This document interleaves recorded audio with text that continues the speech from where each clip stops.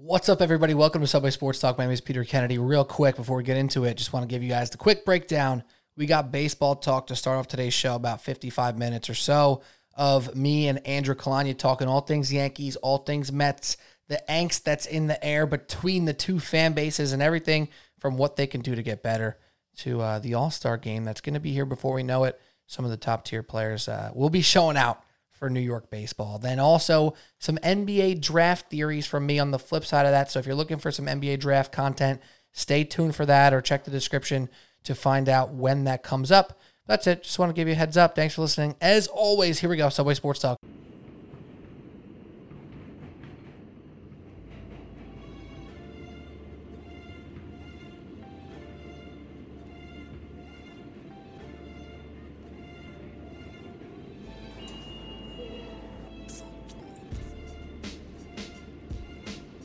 Welcome to Subway Sports Talk. Dan, clear of the closing doors, please.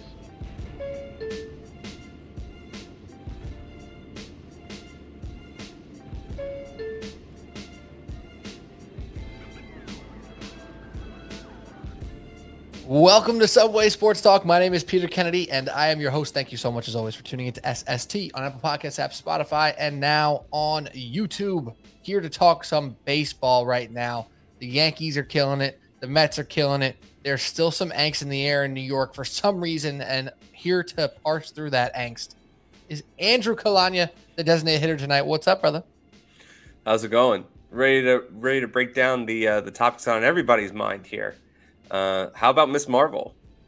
How about it? You can't do that. Can I call a foul on that? I got to call a foul because normally you come in here and you bring something offbeat and something that we're not expecting, and I got to throw something out there. Usually you do off the beaten path, something ridiculous, and I'm not expecting. We just spoke about Miss Marvel 30 seconds ago. You told me you haven't watched it yet, and then you just bring it up in the first minute of the podcast. What's going on right now? Yeah, you told me it was good, so I want to hear your take on it. Oh! So you're just teeing me up. I'm teeing you up there. You teed me up, and I batted it away at first. Basically, is what just happened. Okay. Miss Marvel, though, actually good. Let me just say that off the jump. It's a good show so far through 2 episodes that I'm enjoying.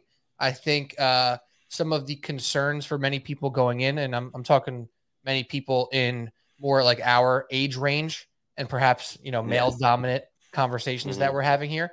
Like, people are like, oh, it's so high school. It's so like teenage drama and girly. Like, it doesn't seem like the type of Marvel that I want to go for. Like, that was the initial reaction to the trailer by many people. And I understood that. But as soon as I watched the first episode, and I've seen other people say this, so this is not an original thought, but as soon as I watched the first episode, it's like, no. All this like colorful crap that we thought was like too teenage and too pretty for what we want to see in Marvel. It's not too pretty. It's actually really freaking cool and impressive comic book style stuff. Like all these drawings and the lights and the whatnot has to do with the comics and her love for the her Marvel universe, not our MCU, obviously, because she's in it, you know what I'm saying? But like super cool. And if you like Spider-Man Into the Spider-Verse, which have you not seen that? I also have not seen Into the Spider-Verse. I think I think that might be your biggest flaw as a man. I think so. Wow. Just laying it all out there. No, because that movie's off the charts. So many people have said that's like one of the best comic book movies ever made. Like people have said those words. And you are a fan of the genre and a fan of the Spider-Manning, and you didn't see it. It's crazy to me. It's crazy that you haven't seen it. I've seen it like 5, 6, 7 times. Listen, man, everyone has their blind spots. I know. I have a good friend that's never seen Die Hard, so it's just like some people just have blind spots, man. You gotta roll with the punches. But I will say I am. You never seen Die? No, I've seen parts of it. What? I've seen like a few, cut for TV segments, perhaps. Oh, you can't watch Die Hard on TV, man. Like, that's just all right. Here's a handshake deal that's never going to happen. You could watch Spider-Man to the Spider-Verse, and I'll watch an old movie that everyone loves and probably doesn't hold up as much as they say it does. Oh! I'm speechless. That's gonna hurt a lot of people's feelings. I didn't mean to do that. It was just too easy. It was low hanging fruit. Yeah. That might be the most controversial thing you've said in the history of this podcast. Do you think that that's my biggest flaw as a man? Absolutely. My rejection of things that are too popular, like things that just get too big. Like I still haven't watched Game of Thrones, and I know I would love it. I just haven't watched it yet. Part and because I already have terrible sleeping habits, I don't need to make them worse. That's honestly the biggest reason why I haven't watched it yet, which is still pretty lame. But yeah, those are some of my biggest flaws. Well, also it never Game of Thrones doesn't stick the landing, so it's just like if it had this amazing ending, then you could go, you'd be more at fault for not rushing into it. But now that you know that like they completely fucked up the last season of it, you don't need to rush in. You don't need to lose sleep over starting Game of Thrones, man. You just don't. Well, I don't know how we got here. I don't, but I'm happy we're here. Maybe I'll watch Die Hard. You should watch Spider-Man Into the Spider-Verse, and then we'll do a share exchange of notes at some point on the pod later on down the road. But we're here to talk about baseball. Before we do the baseball talking, though, we got to talk about some hockey and DraftKings Sportsbook. Hockey fans, the pursuit of the Stanley Cup is on DraftKings Sportsbook, an official sports betting partner of the NHL. Has an unbelievable offer right now. The most exciting playoffs in sports are going on, and new customers can bet $5 on any team to win and get $100 in free bets, no matter what. Win or lose, you bet $5 on any team to win, you're getting $150 in free bets. So right now, the Lightning just got to 2-1. They played a really good game 3. I kind of expect them to do the same, and I know nothing about hockey, so I think they're going to even it out. So doesn't really matter. You put 5 on the game, and you win no matter what. Looking to turn a small bet into a big payday during the playoffs with DraftKings same-game parlays, you can do just that. Create your own parlay by combining multiple bets, like which team will win. I said the Lightning. Maybe Stamkos scored. Yeah, how many goals will be scored? A little over-under. That's your shot at an even bigger payout. DraftKings is safe, secure, and reliable. Best of all, you can deposit and withdraw your cash whenever you want. Download the DraftKings Sportsbook app now. Use promo code TBPN. Bet $5 on any NHL team to win and get $100 in free bets no matter what. That's code TBPN at DraftKings Sportsbook, an official sports betting partner of the NHL. Minimum age and eligibility restrictions apply. See show notes for details. Obviously, the designated hitters in the house today, Sands, Alec Argento. Maybe we'll get him on soon. I know it's been a while. He's actually going. Is he at a Yankees game in Toronto this week? Did he go to one? Is he trying to go to one? He said he was going to try to go to one, but I think he's up there trying to get his Canadian citizenship or something like that. I don't know. He's up there doing something. He's doing something. He's doing something. But having some maple syrup.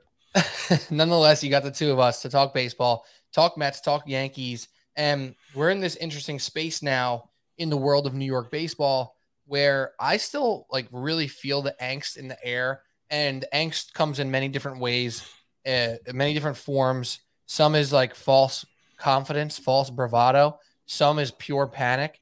And then it's a spectrum, right? Like being angsty about your baseball team is a full loaded spectrum. And I'm seeing all sorts of different stuff here, Andrew. So I'm going to start throwing some things your way. And I want you to tell me if you are feeling some of the similar stuff, if you're hearing it, if you think it's valid, invalid, etc.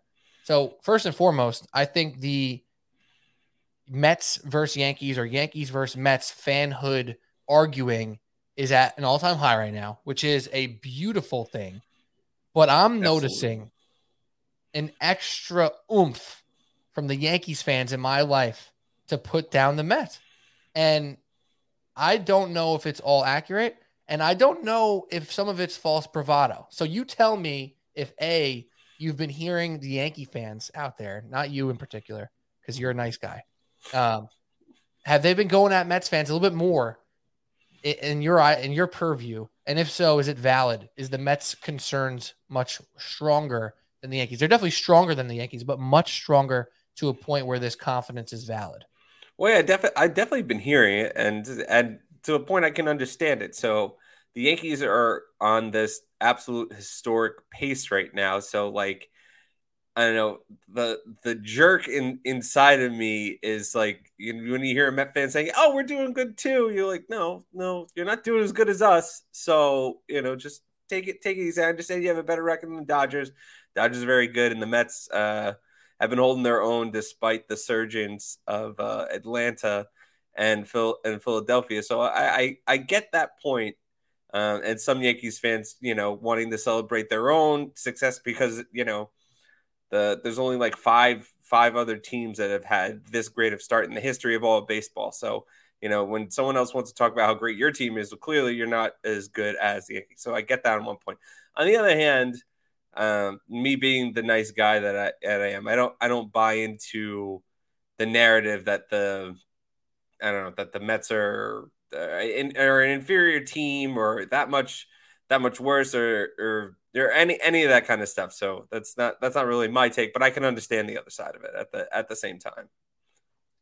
Yeah, I guess that's fair in the sense because it is frustrating as a Mets fan, right? Like we just want to have nice things on our own here, Oh, of and course. we're not allowed to at the moment because like a Mets fan can't get off, their bravado because it's always followed by so what the Yankees have 5 more wins than you. Like Nah, but so at the same what time, we're better than you right now. So what we have the best pitching staff in baseball. So what Aaron Judge is the best player. Blah blah blah.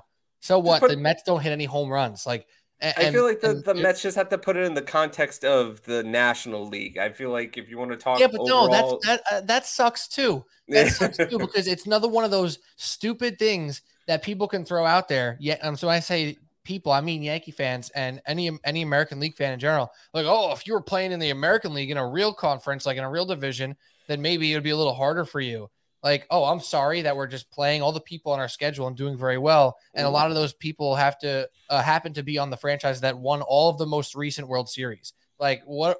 Why is it such a sticking point for Yankee fans to be like, yeah, over there in the National League where you guys are playing freaking minor league baseball? Like that doesn't make any sense to me. There's plenty of good teams in the National League. And in fact, those teams have actually won more World Series over the past in recent history than all the American League teams. So what's good with that? If you're so strong over there, why aren't you winning more when it comes down to it in the big dance?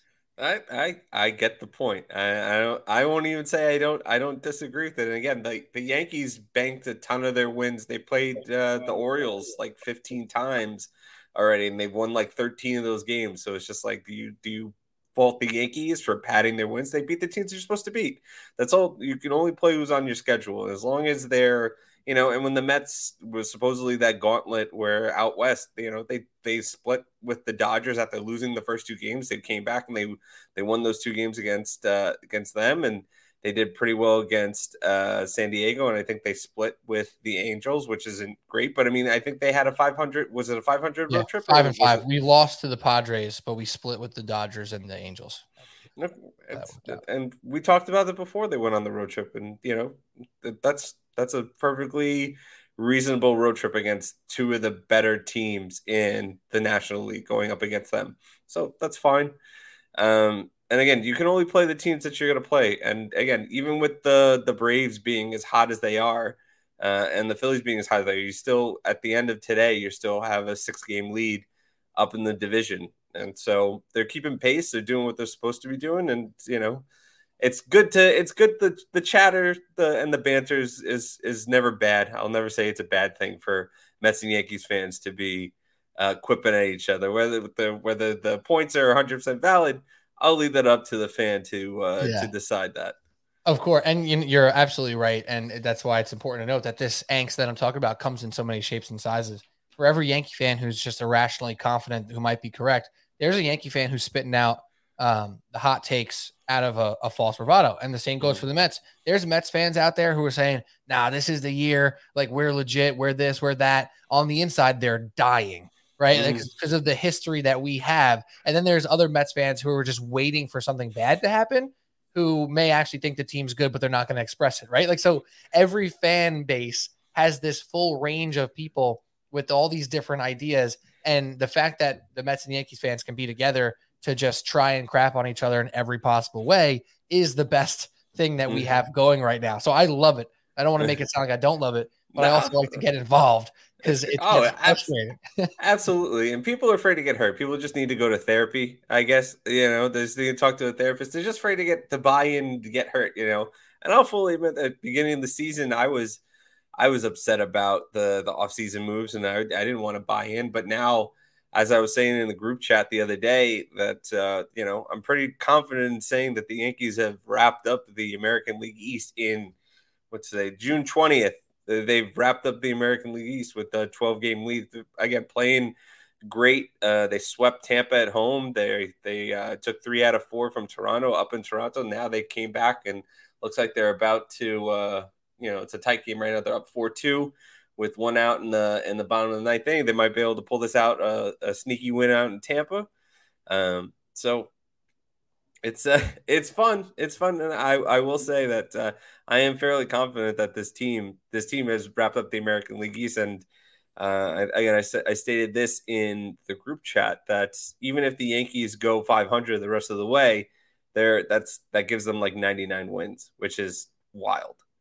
Even so they can basically coast the rest of the way and take it easy. And I feel like there's still things that they need to address, and I hope that they do address come the trading deadline.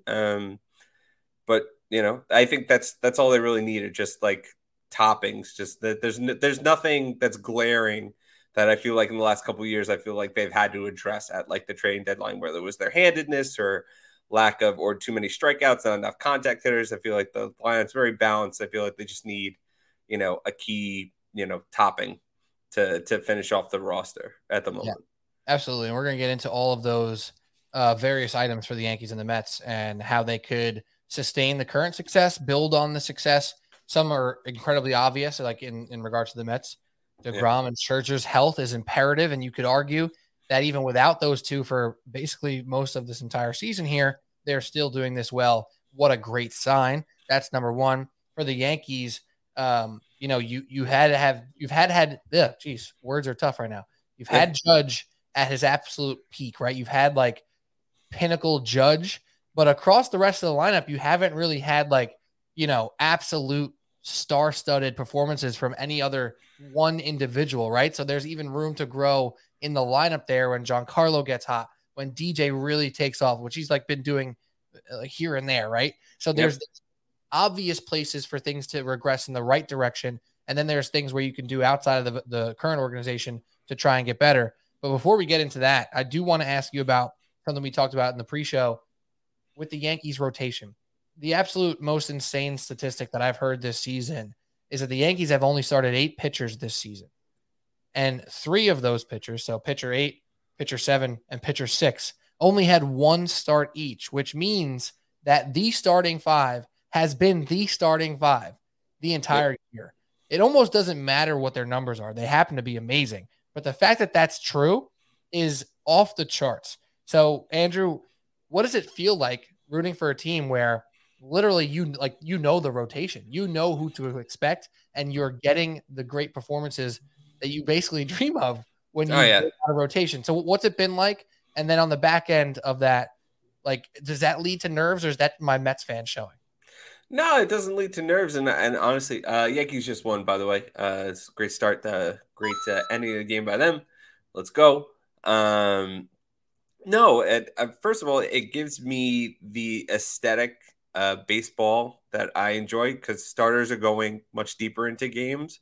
And I feel like that's been a key problem with the Yankees. They've been very over-reliant on their bullpen the last few years, where, the guys were only going like 4 or 5 innings to start, and they were having to get 5 innings out of their bullpen almost on a nightly basis. And guys were burned out by the time of the playoffs, and you only had like 1 or 2 relievers that you could, theoretically rely on by the time, whoever wasn't completely worn out by the playoff time. So that alleviates that problem there. Again, I personally, nothing gets me my baseball wood more hard than watching the starting pitcher go 8 innings and trying to throw like a complete game or pitching deep into a ball game. That's like just the aesthetic of baseball that I love so much. And to watch like those guys, knowing that that Cole's going to go out and throws at least 6-7 innings every night. Nestor Cortez, the last bump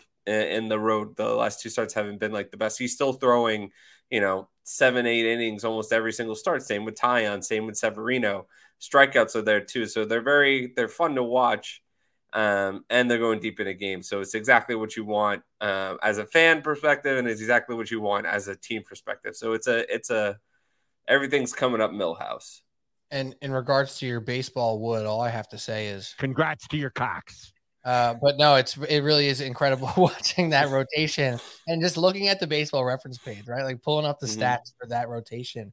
You see Severino and Cole as the 4th and 5th best ERA in the rotation. Yep. That's not how it's supposed to be. It's supposed to be the opposite, right? They're supposed to be the 2 best pitchers realistically in the rotation, and you're getting incredible performances out of all these other guys. Nestor being just like the darling of baseball right now. Yeah. I mean, like there was a point in time where, I tested the waters in the beginning of the season to be like a Nestor Cortez heel.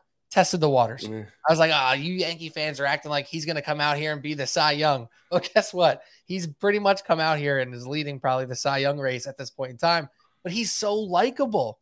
He's also just like one of the best dudes to watch from a personality standpoint, to him being like a small person who's just crushing it in the MLB right now. Like he has everything going for him. However, and this is not me being a heel, this is me like seeing sports for a long time in my life, just always paying attention to stuff like this. These things don't always last forever, right? Like we've seen pitchers come out and be this dude for a minute, and then all of a sudden you come back and it's like, what happened to that 1.9 ERA? Why is it a 3.8 now, right? That usually means that it blows up for them for a little while. So I'm not trying to put that into the world, but is there any reason to believe that that's possible? Or do you truly believe, watching Nestor every 5 days, that the mixing of speeds, the command, all that stuff is like here to stay, and he's going to be, a solid rotation guy? And what I mean solid, I don't mean like a 4 or 5. I mean like a guy who you are relying on for the entire season and years to come.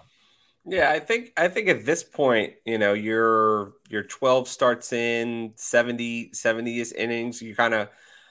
You want to see what he's at when he I think his career high innings pitched is like 110 or something like that. So it's going to be interesting to say the least in the second half to see where he's at. Maybe the Yankees try to scale back his innings a bit, and but come playoff time, I fully expect him to be one of those guys in the rotation, along with Severino and Cole, and we'll see who's pitching better out of Montgomery and Tyon, to get that 4th starting pitcher spot, and the other person can go out into the bullpen, which just strengthens that relief core the same.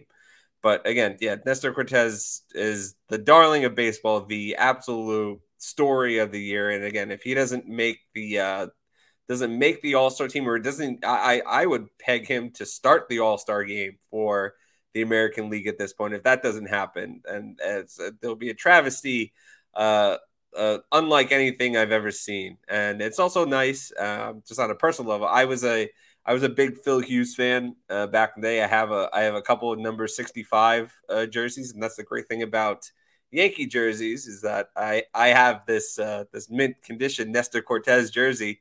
Just I'm able to bring it out. Maybe I'll wear it on Sunday when we Subway Sports Talk hits Yankee Stadium. Yes, 100%. I actually thought about that today, by the way, as a non-Yankees fan they're playing the Astros. Is that right? Yep. I'm obviously not going to wear I'm not a psychopath, nor do I own the Astros stuff. But I can't be out here wearing Yankee stuff. No, you can just wear like your hat. You're not going to wear like an Alonso jersey to like the stadium. You could just wear a Mets hat. I've done that. I've gone to like Mets Marlins, and I've just worn like a plain blue shirt and just a Yankees hat, and that's it. And I'm not here making a statement. I'm just wearing a hat. So that's a fair thing. But there's a good question for anyone listening out there. Like, what do you wear at an opposing team's game that your team has nothing to do with, right? Especially here in New York, right? So if you're a Giants fan going to a Jets game, if you are a Knicks fan going to a Nets game, etc. I'm thinking right now, I wear the Knicks hat on Sunday. Neutral. So I'm now on the same team as most of the people in the stands. We're going to have a great afternoon, 1:00 start. If I wear the Mets hat, then I'm welcoming in, which maybe I want. Maybe we'll see how we feel when we wake up in the morning. But if I wear the Knicks hat and just a regular shirt that has no team affiliation, I think you can't wear a shirt. You can't wear a shirt. That's asking for trouble. I feel So the hat is subtle. The why hat is is the, very why is the subtle. Mets hat, which everyone can see, a bigger deal than me if I was wearing a Mets jersey, if you will? It's I don't know. It's just the you have it. It's a bigger logo. It's on your chest. It's for everyone to see. It's the first thing that people look at the top of your head when they see they. Plus you're a taller guy, so most people are at eye level at your chest. They're gonna see Mets right there, and they're gonna think you're a jerk. So don't wear don't wear the shirt. Just you can go with the hat, and if you go with the Knicks hat, that's Mets colors anyway. So you're sneakily representing your team at the same time. There you go. So it's really the win-win right there. It's the best of both worlds. And also maybe we'll Mhm. see how the NBA draft goes on Thursday night to see if Mhm. Knicks hat even wants to come out on Sunday. There's a lot of stuff, a lot of rumors out there always with the Knicks, but we're going to get to that later in the podcast. What pick do they have? The 11th pick. One of those picks that kind of sucks, but kind of is nice still too. How do they never pick in like the lottery? What is happening where like the Knicks are just like they suck just enough where they don't get a good draft pick. It's like perpetual cycle of suck. Unlike my New York Rangers who get top picks after top picks and see where that got them, which was 2 wins from the Stanley Cup Finals.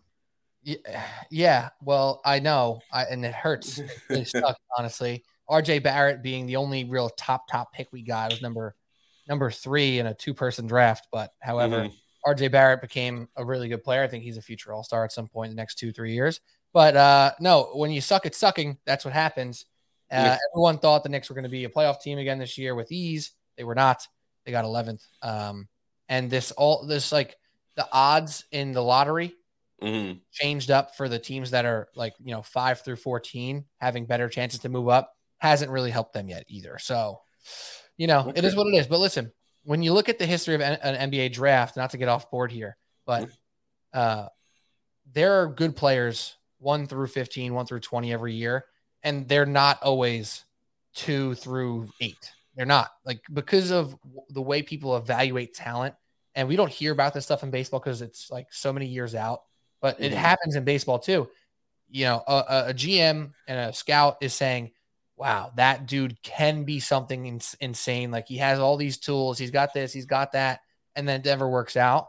And sometimes you get the guy a little bit behind who may be slightly less talented, but 10% more driven, and et cetera. And it works out okay. So I have decent hopes here. I'm going to do some NBA draft stuff later. So there's some players who I like. Okay. Chances of them being game-changing players, much slimmer. So that's the tough part. No one's predicting Donovan Mitchell to be a multi-time All-Star. They're predicting Donovan Mitchell. Oh, I like this guy. He can play. He's in that 9 to 15 range. He can play. So we'll see what happens with that. But Again, the Knicks need guys like that anyway, but I feel like they're never going to take that step forward until you get that one guy or that perennial all-star type of player. And I feel like it's kind of they're just spinning their wheels until one of them just happens to stumble into their lap. That's it's true. my very amateur basketball analysis here.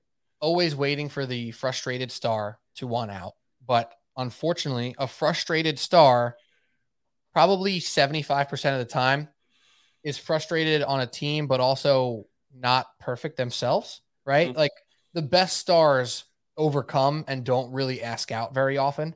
Like, Jimmy Butler's the one of the exceptions right now, who's asked out of multiple places and still gone on to succeed at every stop, right? Like, James Harden is asking out, it's not working out, right? Like, it's not always that simple. So, like, if Karl-Anthony Towns asks out of Minnesota, which people have been speculating on for years, and he wants to go to the Knicks, amazing. I want an all-star center on my team.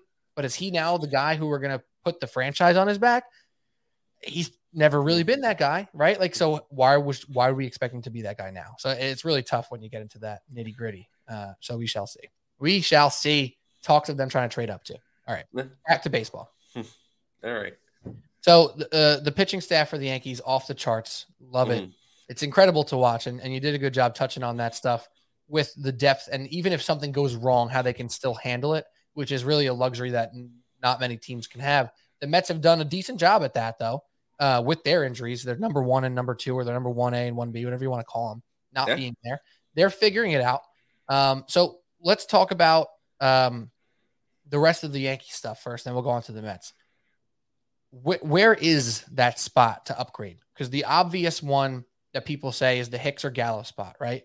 But moving off Hicks is not happening because of the contract. Many people say Gallo's starting to come around. He does some other stuff well, even if he's striking out 100 times. Like, what is it? What is the move to make this lineup better, to make this defense better, to make something noticeably better about this Yankees team? And what are they going to be willing to give up? Because we know Cashman's not one to just give over assets, especially if he doesn't think it's going to put them to an extreme level. So I'm hearing a lot of talks about the Yankees making another move at the deadline to add to this really, really, really awesome team already. But I'm hard pressed to come up with an idea of who, what, where, how. So what do you think about that situation? Especially with Matt Carpenter coming on and getting those 6 home runs and like out of like his first like 8 hits, and obviously that's not going to continue. So I feel like you have to be able to upgrade the bench at some point. And honestly, like my only gripe about the Yankees currently offensively is that I feel like Aaron Judge is playing a lot more center field that I feel comfortable him playing, especially on turf. And I feel like Joey Gallo is more comfortable in right field, and I feel like that's what's maybe that's led to some of his offensive performance and his improvement that he's gone on for the last couple of weeks. Again, still only batting a .183, but the power seems to be coming there, and he's still a great defender and he's still a great base runner. And and again, I totally understand the gripes of fellow Yankees fans that he strikes out too much, but again, he's not the key to the offense. He's the number 7 hitter in the lineup. So I'm not overly concerned about Joey Gallo. I don't feel like, the power seems to be coming back. So I don't feel like they're going to move on from him. So if they upgrade anywhere, it's going to be a 4th outfielder type that you feel comfortable playing center field, or someone, to get Judge off his feet. And maybe if you don't want, maybe relegate Hicks a little bit further down the line. But I don't think they're ever going to move on from Hicks again. He still has 3 years, $30 million left on the contract. So I don't think they'll completely move on from him. Maybe they'll just scale him back. So it's maybe a bench piece here. And obviously I feel like you have to be able to replace Chad Green, who you lost to Tommy John surgery. So I feel like they're going to pick up another reliever, because I don't, Loaizaga is great, but he's coming back from a shoulder injury, and Chapman's going to be Chapman. So I feel like I would feel really good if they picked up another high leverage reliever, or somebody that they can, Clay Holmes and Michael King into, somebody great. So I feel like those are the two big needs. There's no, again, unlike the last couple of years, there hasn't been any kind of major, deficiencies on the roster where they've had to immediately address. These are just finishing touches to go on a deep playoff run. So look at the bullpen, look for, to strengthen the bench a little bit more. And I think that's about it. That's all you can really ask for, barring any kind of catastrophic injury, which God forbid, please don't, please no. Yeah. And that's fair. So the Yankee fan who's clamoring for some sort of splashy move is probably not going to get it. No, I don't think so. One that I've heard is to upgrade the Marwin Gonzalez spot, but he's been coming around. His numbers are starting to get a little bit better. He can play every single position. Is there really I think the outfielder thing is probably more likely. I guess LeCastro is the hope to be that guy, and obviously got hurt early, and Duhar was up playing some outfield, but you're not banking on him to be your center fielder for Judge, right? Like he's more of an offensive guy who you just deal with his defense. So yeah, I'm not sure what the exact move is there, but Cashman will probably do something, right? Yeah. Is Cashman officially in the good graces? We're going to go to the Mets now in a second, but is Cashman officially back in the good graces? Because he was getting a lot of crap for a while. Yeah, I feel like he should always be in the good graces. Again, he's not the one that said it, that, my gripes during the offseason were he wasn't really the one setting the payroll, threshold. That's on ownership, and he does his best to be within that threshold. And again, I was highly critical of the Donaldson kind of fell off a trade for Sanchez and Urshela, and it's 100% worked out in his favor. So again, Cashman always, more times than not, he doesn't lose a trade, but we'll see how willing he is to get them, finishing touching pieces, which is something he hasn't really done over the last couple of years. But I feel like this is, if you're not going to do it with this roster, when are you ever going to do it? So I'm very confident in his ability to upgrade the margins where necessary. Beautiful. All right, let's move on to the Mets here. Talk about some of their stuff. So one of the narratives around the Mets that's negative lately, it has to do with their offense and how they're not exactly a power-driven team. That's the narrative, right? They're middle low. They're 18th in the league in home runs. So they're middle low pack there. But they are top 10 in total bases. So it's not like they're just hitting singles and figuring it out just that way, right? But they're doing a lot of things. They steal bases a little bit. They hit with runners in scoring position. They have contact guys now. They have a balanced lineup, which has been glaring since the earliest parts of the season, which was also something that the Yankee fans have been asking for years, right? It's like, yeah, we have all these home run hitters, but we need some freaking balance here, man. We can't have black holes 7 through 9. Yankees figured that out. The Mets figured that out too. They have a balanced lineup, even with some of their bench pieces. So if you go online, Andrew, and you see a thread about the Mets and how they hit more ground balls than anybody in the league, and no team that's hit this many ground balls has ever been this successful, blah, blah, blah, blah, blah. And all this stuff with analytics and not hitting with power all of the time. Is that something to you that is valid, that would lead you to believe there should be some sort of regression in the negative way? Or when you look at this Mets lineup, is there a trust for you to say, hey, this methodology of a few power hitters and a bunch of just good hitters, that can work for a full 162? Absolutely can work over 162. Again, if they were just slap hitters and they weren't taking their walks or getting on base, then I would agree more with that sentiment. And I feel like they only have two guys with double digit home runs, and I feel like if they need to make a move, they'll go out and get a power hitter to complete the lineup, because again, they have a ton of guys that make plenty of like great hard contact up and down the lineup. Mark Canha has been a godsend. Guillorme has been Guillorme. Sorry, I can't read. Nor do I watch too many Mets games. I flip back and forth, but obviously my main focus is on the Yankees. He's been fantastic in 150 plate appearances so far, 404 on base percentage. So they're getting what they need to get. Again, McNeil's been all-star caliber player, leading the league batting average, great on base percentage. Nimmo's doing his thing, always at the top of the lineup. So again, if you want to argue saying that they need another power hitter, I won't argue against that. That's probably be their move to go out and get one more power bat to protect Alonso a little bit. But they have plenty of other guys in the lineup that are making quality contact. They don't strike out a ton. They're getting on base, so it's exactly kind of what you want out of your lineup. Yeah, right. Excuse me. Right now, the Mets have not only the best run batted in duo in the league, but the best trio in the league as well, if you bring in Marte. So right now, Lindor and Alonso over 140 RBIs combined. Oh, wait, no, that's not right. 114. 116? But, I don't know if that's updated. Whatever. They have the most RBIs combined in the league. I'm doing quick math in my head. I just can't do that. But it's been incredible to watch Alonso and Lindor bat with runners in scoring position, drive people in. Marte's really doing a lot as well lately. So it's not like this team is just. It's not like they're not scoring runs. They're scoring runs just fine. It's not like they're having a problem, doing without power. They're, again, and they have guys that are, Marte and Lindor have almost 10 stolen bases apiece. So they're doing it on the base paths too, creating runs that way. And they scored the most runs in the league at this point.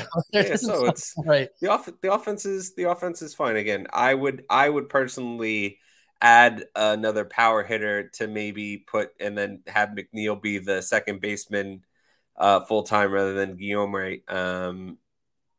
But again, he does well in his spots too. So right. And Showalter has done a really great job of putting guys in the best position to succeed. Even JD Davis, who was off to a slow start, now he's got a 340 on base percentage, and he's picked it up a ton. And Dom Smith is back after tearing it up in AAA. So let's see, maybe he can get that power stroke back. So Yeah, there's plenty to like uh, on the Mets offense right now. So I poo poo any of that talk that the Mets offense isn't sustainable, for the rest of the way. obviously I love to hear that. Now I think back to last year, like a Jorge Soler type, right? The Braves pull in Jorge Soler, and Mm. he's just that power bat that you were talking about. Now I don't know if he's going to be available again. He might be available again, actually, but that's the type of guy who you want to now bring in. He might be a little bit higher name than who will be available, but that's the type of dude who's going to come in there and make a pitcher think twice, right? Especially when you have that balance. When if you're going to walk Soler, and then all of a sudden you have to run into Mark Canha and JD Davis, who are now batting in the past month, 250 plus, 300 plus, et cetera. So it is a great balance for them. And it feels good, to be quite frank. It really does. The pitching front, on the other hand, for the Mets, not as specific. But I one more question, actually, quick on the batting front, not about the Mets or Yankees specifically, but OPS obviously is a statistic here, Andrew, that is a huge stat now, telling about the success of a player and of a team. My question is, what's the benchmark, right? Because it's a tricky question. We all know that 300 is a great batting average. We all know that 375 is a great on base percentage. We all know 275 and 350 is very good, right? Like, those are things that everybody knows who's been watching baseball for any amount of years. OPS is trickier. I'm sitting there watching the game with my dad, and OPS is the first stat they're showing on the bug down there when a guy comes up to bat. But I feel like an average fan sees a 680, a 740, an 820, and they have no idea what's what. Now, not every batter in the lineup should be expected to be an 800 or a 740, et cetera. So how do you frame in your head the benchmarks for OPS for various players? Because I know it's not the same for every type of hitter. Oh yeah, it's not the same for every type of hitter, but what I would say is, if you just want to take like a quick eye shot of who's doing well, you would have to think that anyone having an OPS over 800 is great. Great. So that's a combined slugging and on base percentage of at least 400, or slice it however you want, but 800 is great. Anything above 750 is above average. So if you're talking an OPS like an Aaron Judge, who's I think he has like almost an 1100 OPS, that's out of this world. Best player in the league kind of stuff. So he's got 1.03. So 1 point, yeah, pretty good. Yeah, that's pretty good. Pete Alonso's 910, by the way, which is also amazing. Yeah. I one other thing, again, I don't want to get too into the weeds on sabermetric stats, but there is this other, this stat called OPS plus. Basically, it takes into account the numbers across the entire league. So it's judging your OPS versus all the other OPSs in the rest of the league. So for example, let's say Miguel Cabrera's OPS is 895. It was like 2014, which was 50% better than the average. So if your OPS plus is 100, that means you're league average. If your OPS plus is 150, that means you were 50% better than the average major league ball player. So that's how I kind of would look at it. Not just, if you want to say an 800 OPS plus is, that's good. And I feel like that's a good benchmark. But if you want to see how that stacks up against the rest of the league, I would look at OPS plus. If you want to get a better measure of how that person stands up versus every other major league ball player. Right. And I'm looking at the Yankee stats right now, like Kiner Falefa, he's an 89, right? But he's the type of hitter who OPS is not telling the story, right? Because he's not a power hitter. He's hitting a couple doubles here and there, and that's just what it is. So at 89 for IKF is fine. Like, he's slightly below average from that standpoint. Joey Gallo's at 93. He's below average, but you expect him with the 200 average to still hopefully be at that 105, 110, 120 range where he's been at certain points of his career. Judge right now, 195. So can't get much better than that. That's good. That helps frame it, because I know even for me, somebody who sees this all the time, I forget. I'm like, wait, this guy's 720 OPS. Like, is that Is that okay, or is that really good? Like, I'm somewhere in between. So thank you for the clarification there. But on Yeah, to of the course. Mets pitching. A little bit different of a conversation here because there's the obvious Scherzer and DeGrom part of this, where when those guys come back, if they're healthy, like this becomes a top tier rotation instantly. But without those guys, without Tyler McGill as well, they've been holding their ground. They've really been doing, everything they can to put out quality starts as much as possible. And perhaps the guy who we expected to be the most consistent, Chris Bassett, has been okay. He's been meh at different points.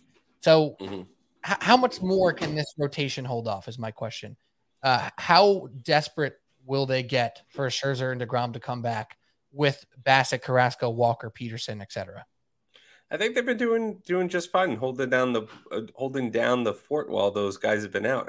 Carrasco's been eating innings. Again, he's giving you 13 starts. Bassett's giving you 14 starts of at least league average starts. Good strikeout numbers for the both of them. And Taijuan Walker has continued to, give the Mets a good first half. Let's see how he does holds up against the second half. But again, at that point, you're not going to be so reliant on him if DeGrom comes out back healthy, and I know that Scherzer is on his way back currently. Again, my concern for the Mets on the pitching front is more of the bullpen outside of the big three of Diaz, Smith, and Ottavino, because everyone else hasn't really done. Joely Rodriguez, who came over from the Yankees, has a 5 ERA. Same with Chasen Shreve.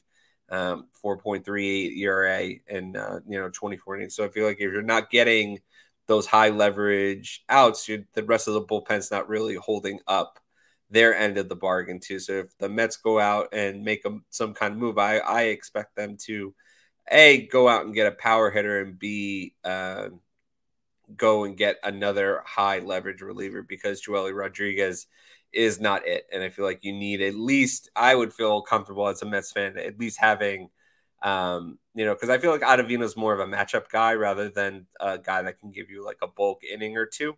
So I would feel more comfortable, certainly as a Mets fan, that to get another high leverage reliever that I feel like can give you a solid inning or two and not be having to be so as carefully placed as Ottavino is currently. Yeah, it makes a ton of sense. And the lefty factor as well, because Joely Rodriguez and Shreve are supposed to be our lefties. Yep. They can't get anyone out, right? Like Aaron No. Luke was probably our best reliever last year, and he's gone, and like miss him a lot, right? And that's going to be big to see if they add a lefty or if they just go for best reliever available and just go for another righty. Because realistically, in today's league, you got to pitch 3 batters, you got to get everyone out, and the best are doing so. Drew Smith is doing it, Edwin Diaz is doing it. He's obviously the closer. He'll face whoever he has to. But absolutely, I agree with you. We were talking about Edwin Diaz before. His narrative has flipped, and it's awesome. It's super fun. Now, he's not like a perfect pitcher at this point, but he's doing really, really well. He's got 14 saves, 2.3 ERA, almost averaging 2 strikeouts per inning, which is just awesome. What is it like now for the Trumpets and for Edwin Diaz? Is it back? Is Edwin fully back to the Edwin Diaz we first learned about from Seattle, that now we don't have to hold our breath every single time he goes out? Yeah, he seems to just have more confidence as he's like pitching. You can just see it in his body language. I know the first couple of years as a Met, and I know I like to point out they didn't have a save on back-to-back days until like year 3 as a Met, but yes, you could just tell in his confidence and his swagger, and the Trumpets kind of like revived him, and he has full confidence as he was that guy in Seattle. So that's great to see, and the more and more you talk about it, the more and more it looks like that the Mets actually won that Robinson Cano Edwin Diaz trade, rather than at the time felt like there was a complete and utter disaster. So thank God for Kalenic sucking. Yeah. Man, that's where prospects go to die in Seattle, man. Like I was never fully confident in, if Seattle likes like your hitting prospects, like, just like, that's the guy that you want to trade away and, sell high on him, and maybe Kelenic turns it around at some point and becomes a major hitter. He won't be the first guy to, struggle in his first couple of years and be able to turn around. But at this point, especially given the Mets aspirations, the Edwin Diaz is certainly more valuable to this franchise this year and next year rather than if the Mets kept Kelnick at the moment. So Yeah. it's exactly what they need and what they need right now. All right, good stuff. So this is a nice 20-minute episode. That was our plan. I said 15, 20 minutes. Here we are at 50 minutes talking Mets and Yankees. I still got some NBA draft stuff and Knicks stuff to touch on if you're listening to on the podcast app. So stay tuned on the YouTube. You'll find that video separately. But last things here now, Andrew, let's talk about some All-Stars because we got some All-Stars for the Mets, for the Yankees. And, in our heads, probably we think there should be a lot of them. And the Yankees pitching staff should have a handful. But from a hitting perspective, is there anyone besides Judge you expect to be on the AL All-Star roster?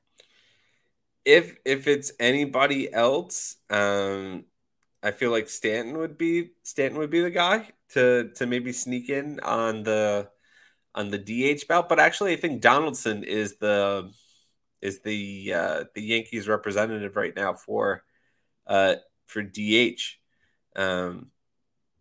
So I don't know. I don't think Stanton's got the votes to get in there in the outfield. So outside of maybe like an injury replacement for Rizzo, I can't see another position player making it. For on the pitching side, I fully expect Cole, Cortez, and maybe even Tyon or Montgomery to make the All-Star team along with Clay Holmes. Right. So at least three pitchers on the Yankee side. So I expect 4 Yankees at bare minimum to make the All-Star game this year. Yeah, I think Rizzo's tough because he has the power numbers. When you watch him day to day for the Yankees, he's done a lot of clutch things, and he's been that super steady first baseman with some power that you love to see. But he's batting .222 with a .320 on base percentage, right? Like Vlad Guerrero Jr., 280, 360, just behind a lick on the home run front. So it's a tough ask there. But he could. I think he has a chance at first base. When you look through the first baseman in the AL, I mean, who's getting in over him as the second first baseman on the team? Yeah.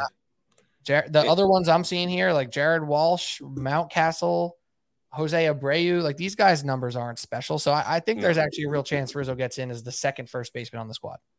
Possible. Entirely possible. Again, I wouldn't bar out an injury replacement for somebody, but again, if it's going to be someone else besides Judge, it's either going to be Rizzo or Stanton. And I like DJ a lot, but he's the power, when he was at his peak in 1920, his power numbers were way up. And, right now he's just a high on base contact guy. The power's not really there. And you don't really need the power to be there from him, especially when you have it, you have 4 other guys with slugging percentage over 500 in that lineup. So, you don't really need the power numbers from DJ, but he's always a nice piece to have. But it's just those 3 on the Yankee position front. And for the Mets, I believe they'll get Pete Alonso, obviously. And then I think Lindor and McNeil are about as close to guarantees to make the All-Star team as you can get. Like, is that fair to say? I think McNeil with the 320 average and just hitting it all over the place. Lindor with all the RBIs and, his average and on base isn't that special, but being the shortstop he is, I think that's fair to say we might have 3 for the Mets. Absolutely. I think Alonso's your first base starter if nothing else. Well, Goldschmidt. Yeah. So Alonso's a lock to be on the team, but he's not a lock to start at first base because Goldschmidt's been off the charts. I completely forgot about Goldschmidt. Oh my God. Yeah, I'm looking at his numbers right now. Holy, yeah. Okay, maybe he's not gonna start, but he'll definitely be there. He's on the team. Yeah, absolutely. And then from a pitching standpoint, I think Edwin will get in, and then relievers are weird. You never know how many non-closer relievers get on the team. Drew Smith's in the range, so we'll see what happens there. Yeah. I think if I had to put money, if I had to put a couple schmeckles down, I think it's just Edwin Diaz on the pitching side. Obviously, if DeGrom or Scherzer were, if they were healthy in the first half, I assume they would have been there too. But unfortunately, not the case. But Edwin definitely 100% deserves to be the closer for the NL this year. There you go.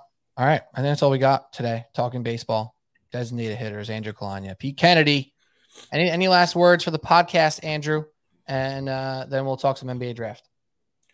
Yeah, we'll end on a hockey note since we talk about hockey so much on this podcast here. The Rangers, obviously a disappointing end to their season this year, but obviously I would hearken and liken them to like the 2017 Yankees, where they made it very far, deep playoff run, more than you kind of expected them to, but they have a great core of young players and a balance of veterans, and I fully expect them to, obviously with Shesterkin probably being the best goalie in the league, being going back to, deep playoff runs are very much in their future. So again, I would have obviously loved them to make the Stanley Cup.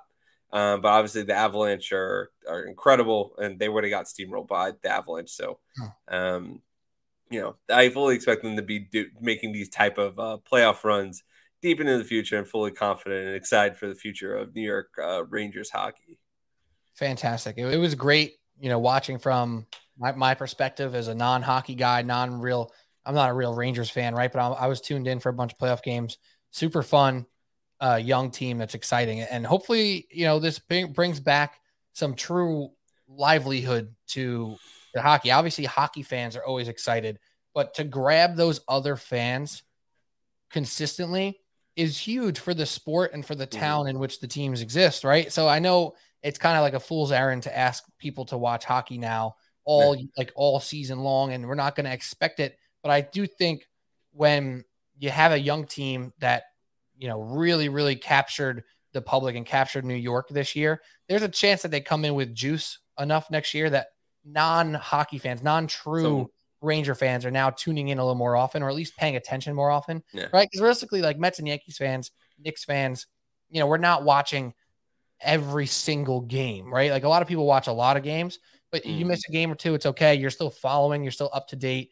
That's what I hope for with hockey and with the Rangers, because that's what would be fun. It would be fun for us to have a real reason to talk hockey, or for me to be able to talk hockey at least, to know what's going on up until before the playoffs.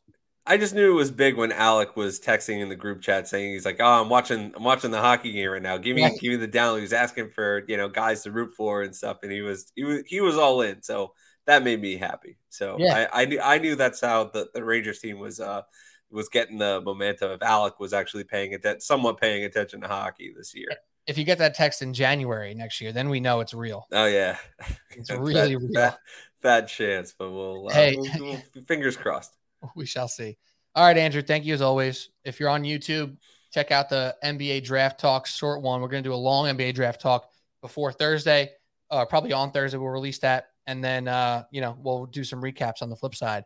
But that's it. That's all we got. Subway Sports Talk. Andrew, thank you. Cheers. See ya. Welcome back to Subway Sports Talk. My name is Peter Kennedy, and we're here to talk about the NBA Draft just a little bit, because we got a big NBA Draft episode coming up before Thursday for the big night. But we got to talk about a couple things that I have in mind. Of course, if you're just listening on YouTube here, we also did a baseball segment today, about 50 minutes of me and Andrew Kalani talking all things Mets and Yankees. So if you're on YouTube, go back and listen to that. And if you're on the podcast app, you already heard it. So thanks for listening. And now let's get into it with the NBA. I'm not going to deep dive right now into all of the intricate moving pieces with all the different prospects and the mock drafts and the et cetera. I'm going to save that for Thursday, but I have a few overarching thoughts and a few thoughts about our New York Knicks, because the Knicks are in the mix, as always, pulling up in rumors left and right about Kyrie Irving, eye roll, and about moving up to 2, moving up to 4, getting from 11 to some other position in this draft to draft the player they really want, which I love the idea of. But as we know, as Knicks fans and as people who follow the NBA, the Knicks get dragged into every rumor that exists, doesn't exist, is real, not real, doesn't matter. The Knicks are in the rumor, right? So I want to balance that out. But before we get into the Knicks side of things, I want to talk about the general idea of drafting here and how we're looking at a lot of these prospects, specifically starting and using the top 3 guys as kind of like a litmus test of how we grade these guys and what we look for in these prospects. Because I think there's a really, really difficult thing that happens with the NBA draft in regards to potential, in regards to current skill set, in regards to the person behind the combine numbers and the statistics, that makes a huge difference when drafting in the lottery of an NBA draft. And it really is specific a lot of times to the NBA. Me and Andrew were just talking about it. Baseball is such a big draft, takes so many years. No one really cares. It is what it is. Football is a little bit more straightforward. We understand the positions that need to be drafted early. At least we do for the most part now. We understand the meaning of quarterbacks, and team building makes a lot more sense. When it comes to the NBA, though, on the other hand, you get this really weird situation for these teams that are in the lottery that in reality, they're there because they're not good enough, right? They're just in the lottery because they're not good. They don't have enough talent on the roster. Obviously that takes away the Warrior situation where they're just hurt with no Klay Thompson, no Steph Curry, and they end up with a top 2 pick, right? That's not normal. Normal is the Sacramento Kings, the New York Knicks, the Detroit Pistons, the Orlando Magic, always drafting anywhere from 1 to 14 because they're just not good enough. But when that happens, GMs and fans alike start to kind of wrap their thoughts around their head a little too tight and think too much about fit and think too much about positional need than I think they should. Because in reality, with basketball, the best players can find a way. The most talented players can play with somebody who's exactly like them. Outside of a center, you really can find any position on the court who can play with somebody else very similar to them. Maybe you could also take out the 6-foot point guard, right? You don't want 2 6-foot point guards on your team. You could probably only have one at a time. You probably only have one 7-footer at a time. But everything in between, which oftentimes is a good chunk of the players who are going in the lottery, you got to take the best player. And that comes into the conversation with Jaden Ivey, who's projected at the 4 spot with the Sacramento Kings. Do you take him even though you have De'Aaron Fox? Do you even love De'Aaron Fox? Can Jaden Ivey play with De'Aaron Fox? Those are really important conversations to have, because if you don't think about that and you say, I can't take Jaden Ivey because I have De'Aaron Fox, and then in 2 years, Fox is off the team, Ivey's the best player in the range of your draft pick, and you have Keegan Murray, who's an okay player and not moving the needle. That's something you want to avoid. That's something that's very difficult. And right now, with the teams that are picking first, you have the Magic, you have the Thunder, you have the Rockets, and you have the Pistons, who are all in that range of like, you just need really good players. And if Cade Cunningham is your guy right now, you can pick a 1, 2, 3, 4, or 5 to play with him, and it'll work out. If you have Jalen Green on your team and you expect him to be a true NBA starting caliber player, a star level player, you can't not take another shooting guard wing because you have Jalen Green if that guy's the best player, right? So thinking about Paolo Banchero, Jabari Smith, and Chet Holmgren, just to use those guys as the ideations of this, I think very much so about what they bring to the table and then what happens from there.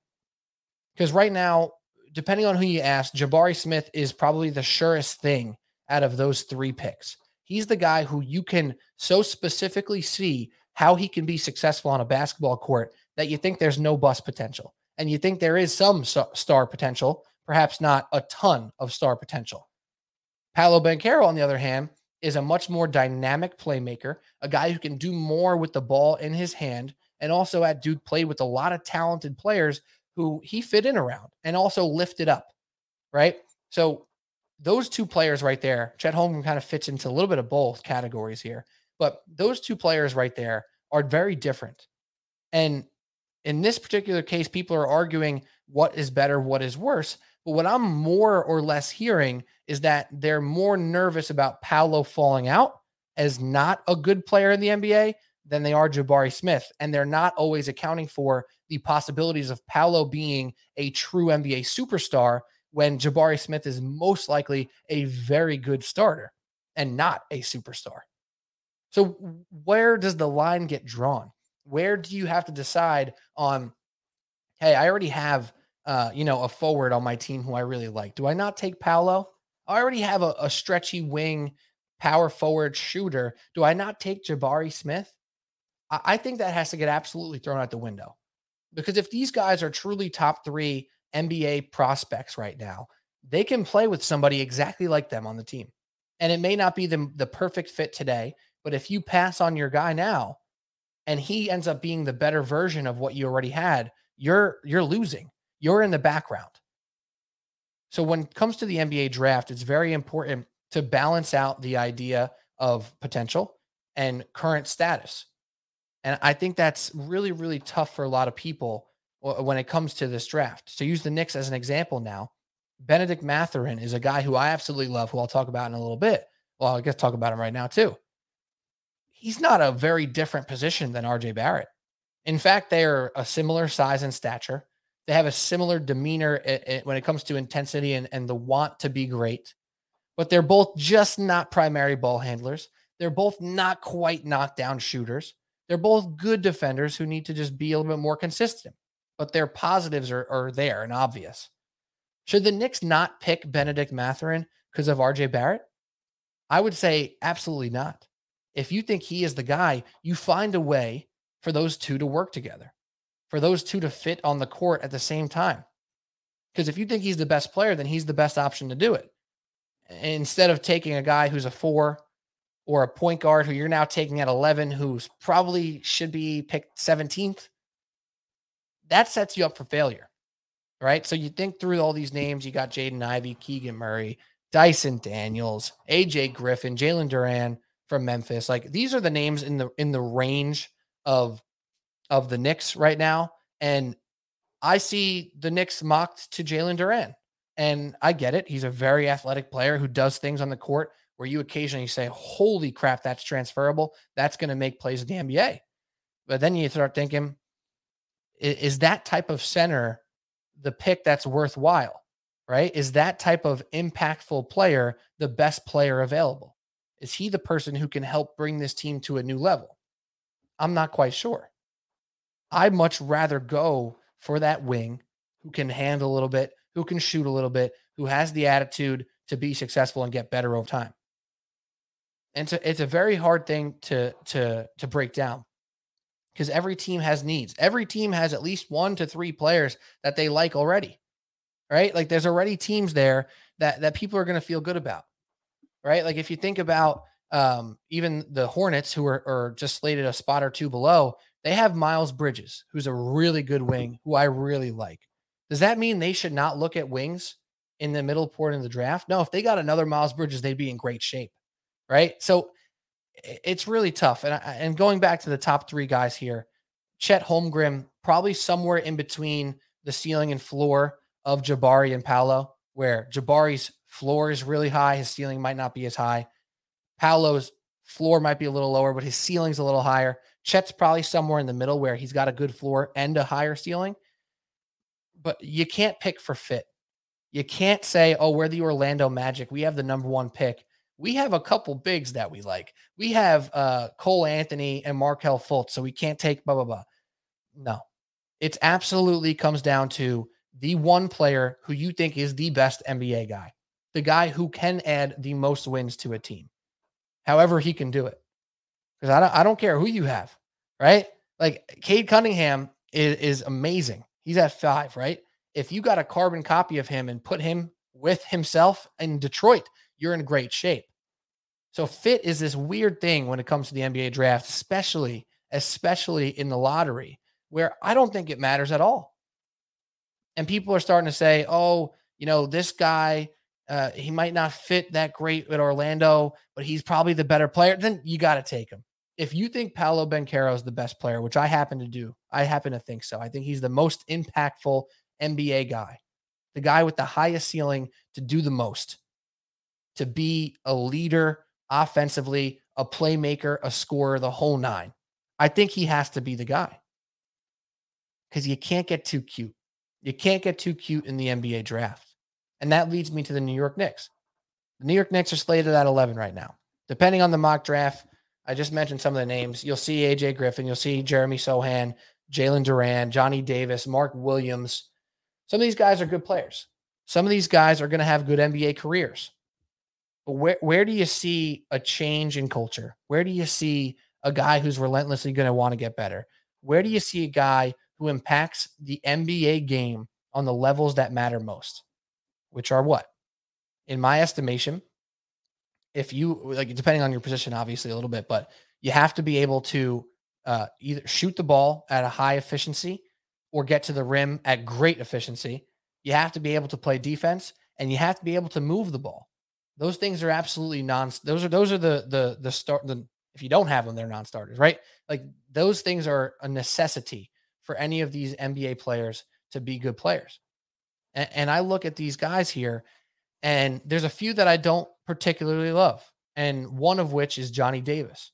And it's not because I don't think he fits next to RJ Barrett. I don't like him as a prospect in the NBA in general. I don't expect him to be one of the people out there who is going to impact in multiple ways, who's going to consistently and efficiently get buckets and then be able to defend on the other end. It has nothing to do that he's the same size as RJ Barrett and plays the same position. If Johnny Davis was a better shooter and a little bit better defender, I would say let's take him right now. Book it. 11th, Johnny Davis to New York Knicks. But what he does on the court, I don't think it works next to RJ Barrett. I don't think it works against next to most NBA stars or NBA all-star caliber players. So that's why I go away from a Johnny Davis. A Jeremy Sohan, on the other hand, a guy who's not as polished as of a scorer, but is a freak athlete who can rebound, who can do a lot of things, who moves the ball really well. That's a guy who you say, all right, 11th. Is his upside an all-star upside? Probably not, but he's an impactful player in many ways. And when you're picking at 11, you're really looking for impact. You're really looking for pushing towards more victories.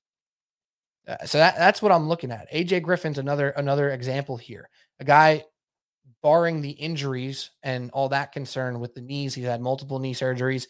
He's a guy who translates to the NBA as a shooter, without a doubt, and has athleticism with the ball. His defense is not great right now. That could be due to the knees. It's just a little bit weird that he looks so athletic with the ball and then not on defense. But he's a player who projects to be impactful in the NBA. He's a guy who you have to consider taking. And it starts to split hairs. And I don't want to go too deep onto all these individual prospects because, again, I'm saving that for a later date. But as you hear about all these things, as you hear about the Knicks' opportunities to possibly trade up, you have to ask, at what cost? Who are we going for?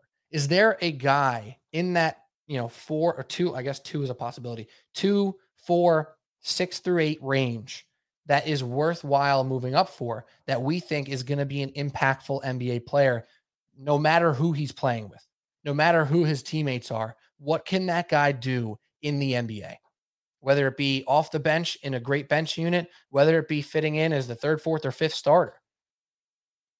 It's the same type of concept that kind of stung a little bit with Obi Toppin, right? Because he's a guy who had skills to be impactful in the NBA. And then because of the fit, he wasn't allowed to do the things that make him successful. Now, is that the fault of Obi Toppin? Is that the fault of the scouts and the GMs that said he's the guy to pick? In part, but mostly it's due to them sticking him in the corner and cutting off his wings. And saying, yeah, you're not the guy who's going to be running up and down the court with the ball in his hand and attacking and shooting when you're open. Just go stand in the corner. You got to learn how to hit corner threes. So the before and the after don't always tell the truth either. And that's why this is such a hard job. That's why we spend hours looking at YouTube clips. And that's why we spend hours trying to figure out who's the guy for the Knicks to take or for whatever team you like.